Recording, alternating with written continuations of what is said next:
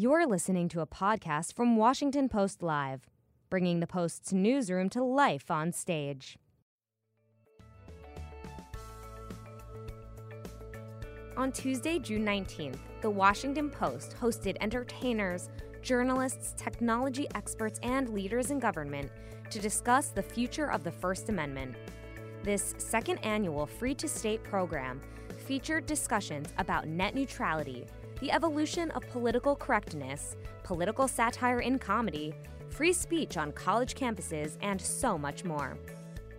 In this segment, the former Cambridge Analytica research director turned whistleblower, Christopher Wylie, discusses the potential uses of big data to influence behavior, and he also assesses how online communities are facilitating free expression and thought in the digital age. Let's listen.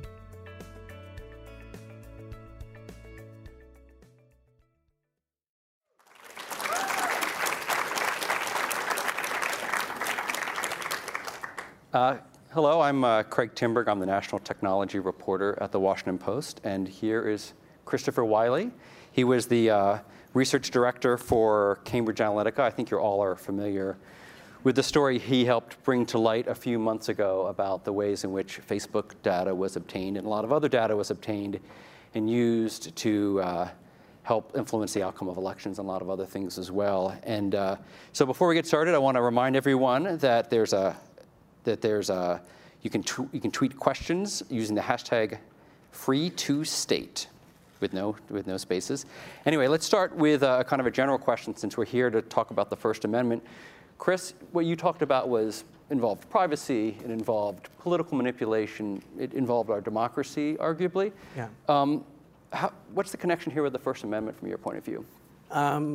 Well, I mean, the first thing that I'd say is that privacy is the foundation of freedom, right? Because privacy is what allows us to decide how we are and how we want to develop our personality in different contexts. Who do we want to be in our family? Who do we want to be with our friends? Who do we want to be at work, in public? Privacy is the tool that allows you to decide who you are in different contexts. And without privacy, we don't have freedom. We don't have, including freedom of speech. And when you look at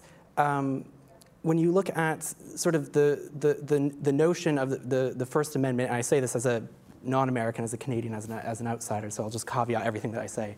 But when you look at what was envisioned when you have a country being set up as a democracy and having free speech as at the center of that, it's the public forum and it's debate. And when you look at what's happened with Cambridge Analytica or social media, and we take a step back and go, how was democracy envisioned back when the Bill of Rights was being drafted? You have a candidate, they stand up, they say what they think, and you have an audience, you have a community in a town square. Everybody hears the same thing. And that's really important because what I'm saying as a candidate is then open to scrutiny. People in the community can call me out if I lie, if I tell something that's untrue. It's open to debate. It's open to a candidate from another party or who's opposing me to call me out on something, and that's actually a really important facet of democracy, is this notion of the public forum and a common experience of what I am saying as a candidate or as somebody who's trying to convince you of something. When you look at what's happened in social media, it allows me as a candidate to erode the public forum because I now can go to each and every one of you in the audience and whisper in your ear something, right? And you don't know what I'm telling this person versus that person versus that person. And there's no way to scrutinize that. But I'm also doing it after having followed you around for weeks on end, seeing what you like, what you eat, where you go, who do you associate with, what do you talk about. And so as a candidate, all of a sudden, you are now able to speak individually to each person and whisper into their ear.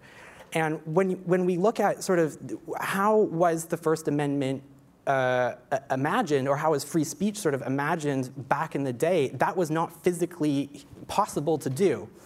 And the sort of intersection between data and technology and how speech is now sort of being engaged in our democracy, really the question that we have to answer is, if there is no ability for journalists or opposition candidates or even just civil society to scrutinize what is being said in our democracy, where the effect of that is that people start to engage with an election with a different understanding of what is real, are we eroding the foundation of our democracy itself? It sounds like you're saying that sometimes there can be either maybe too much speech in a sense, or speech that's too narrowly delivered to really make it a functional part of a democracy. Well, yeah, because the point about free speech is it's protecting your ability to say stuff in public. Right. Right.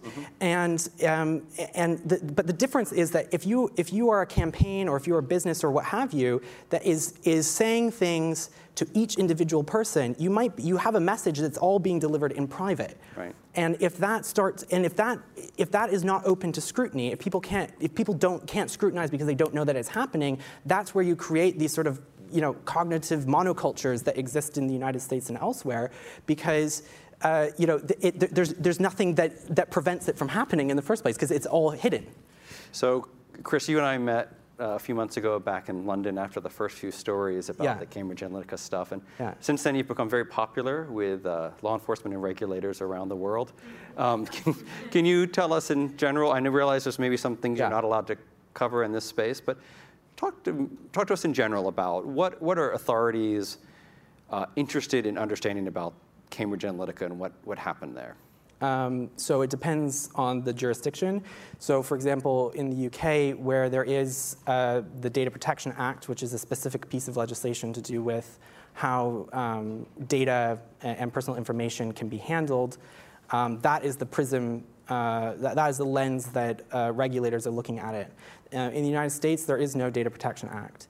So when you look at what different regulators and the police are looking at, there's different aspects of the law here that may have been engaged, whether it's foreign corrupt practices, whether it is fraud, whether it is various pieces of consumer legislation or consumer protection legislation, or indeed, when you're looking at Facebook, the FTC and the consent decree that Facebook agreed to, and whether they were compliant with that. So there's a lot of different agencies and a lot of different regulators in the United States that are looking at it from different perspectives. But the interesting thing that I've found, having dealt now with both American and European regulators, is that it's a lot simpler in Europe because there is data protection legislation. There's bright laws that one could cross. There's just very clear statutes. Right. Whereas here it's messy. It's like there's something feels wrong, but it's more complicated here because the laws are, there is no federal privacy law. There's no federal data protection law. And that's actually something that I've talked quite a bit about with various members of Congress and senators here, is that, it's interesting that you have the one Western developed country that it does not have national privacy legislation. Right. And so as we walked in, on the video screen behind us, they showed Steve Bannon, the former head of Breitbart News, the former White House official, the former head of President Trump's campaign. I gather you knew Steve Bannon in his Cambridge Analytica incarnation. He was vice president. Yeah. You were a relatively senior official in that company.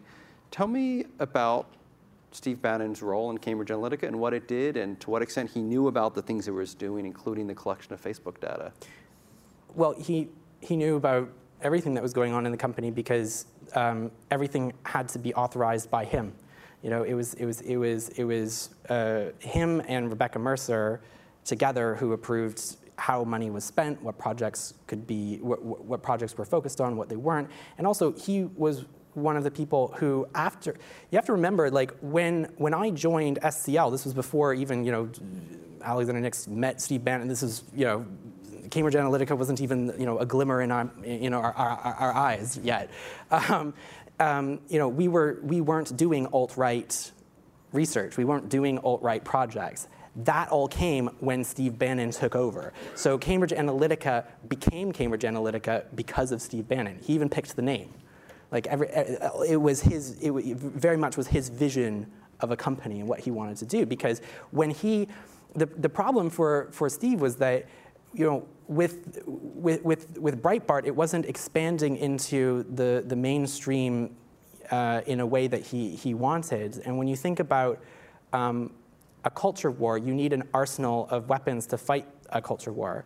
And so the notion of using a foreign military contractor that specializes in information operations and psychological warfare for the military really appealed to him, because he could then use that company to build informational weapons. Let me just clarify this for a second. So there was an underlying company, SCL Group, based in London, that did psychological operations around government. For the military, including for the Department of Defense here. Including our own US government, British government.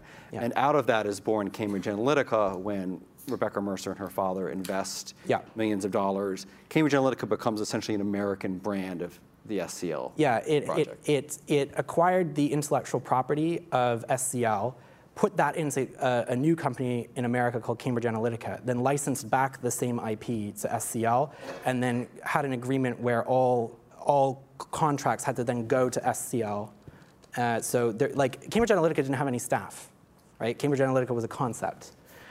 It was a brand. It was an American thing, so that, because it would look optically bad. This is one of the things that I later learned, is that they were concerned that the optics of using a foreign military contractor in American elections would not play well.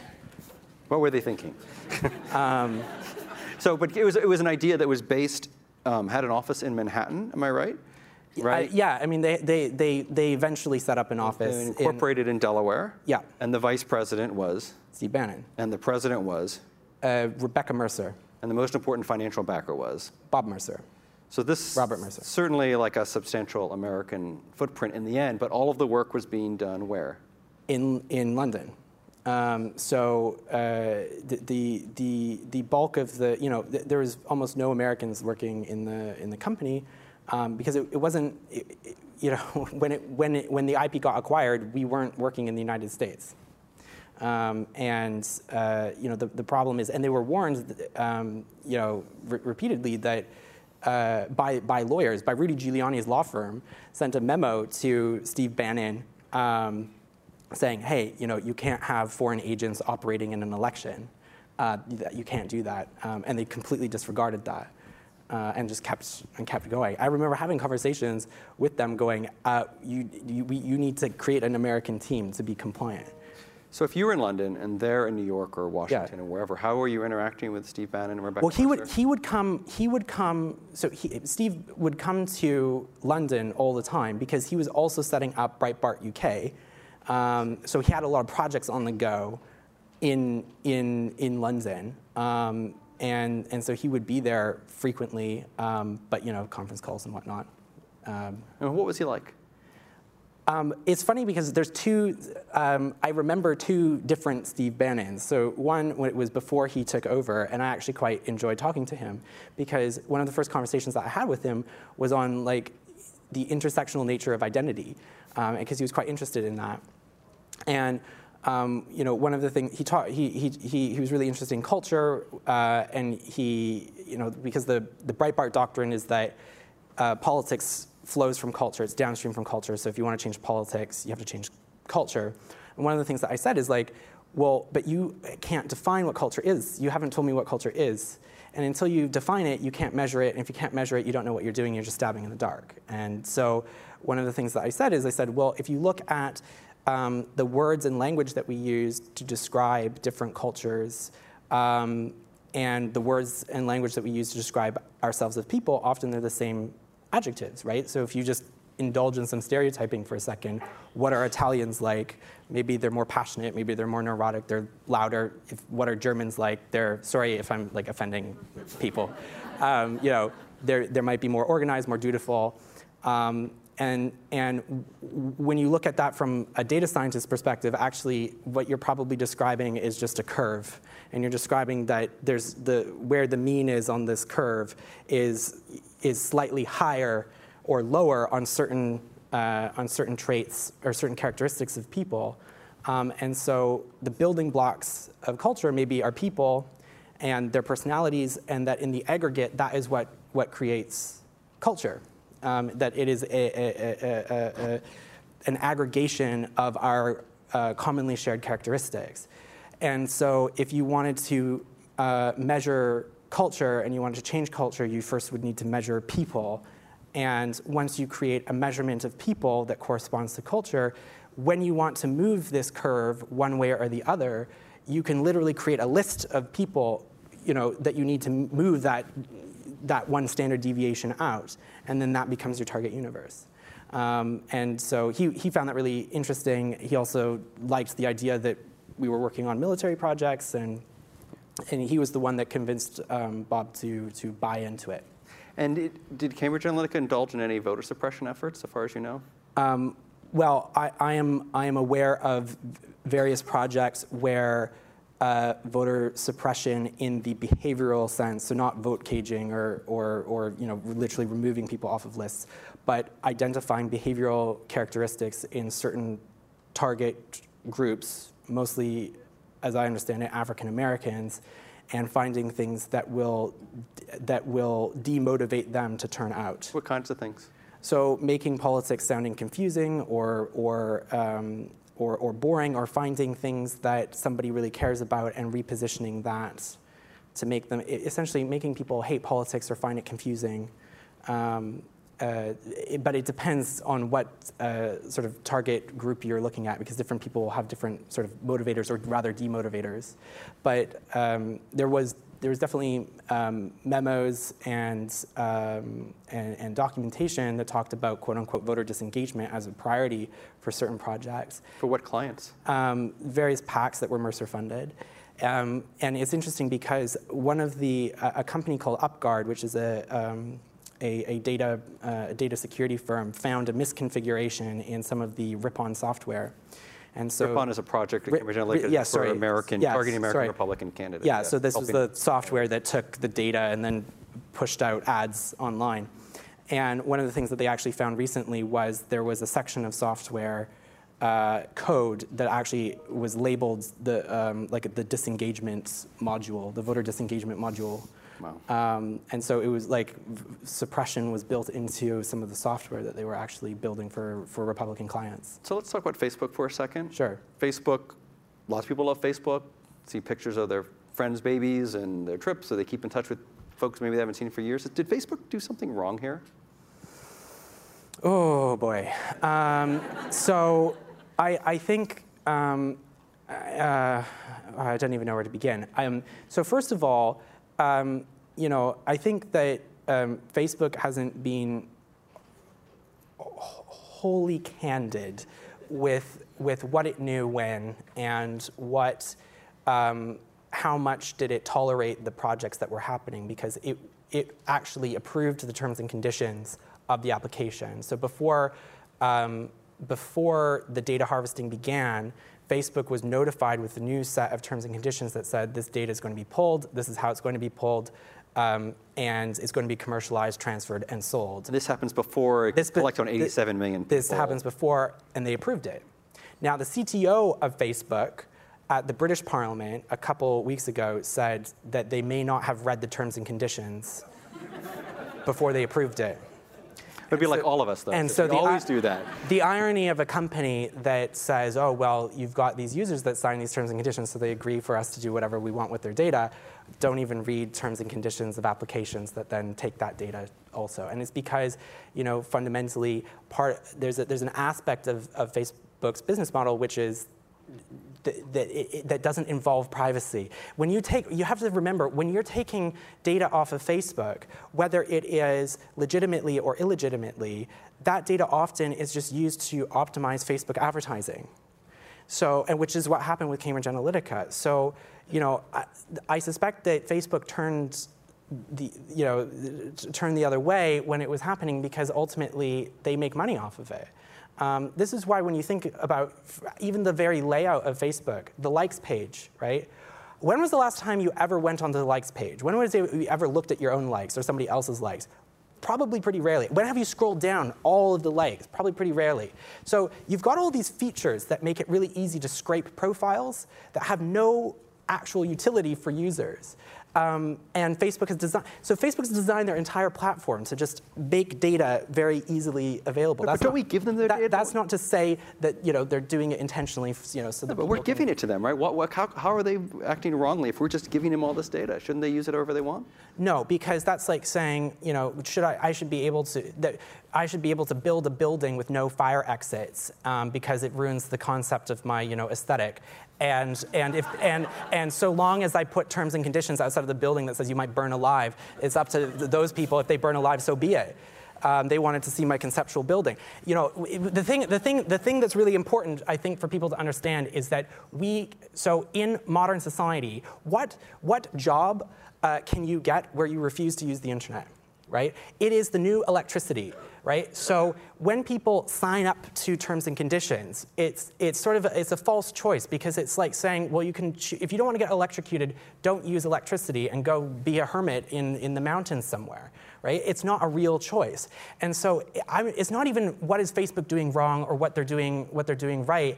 Or should people just leave Facebook? It's like, well, if you leave Facebook, you're still on Google. You're still using Twitter. You're still using Uber. You're still using everything to do with modern society involves the collection and harvesting of data.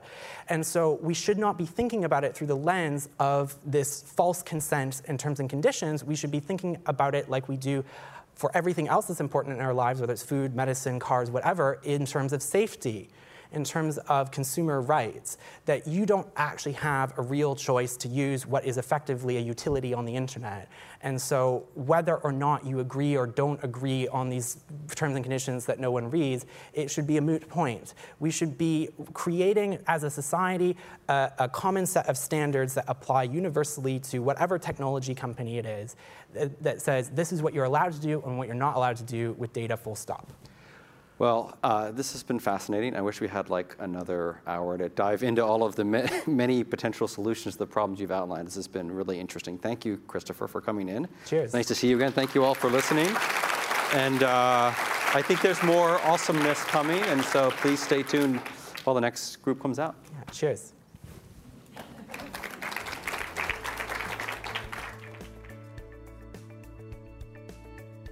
Thanks for listening. To hear more interviews from this series and other Washington Post Live programs, visit us at WashingtonPostLive.com.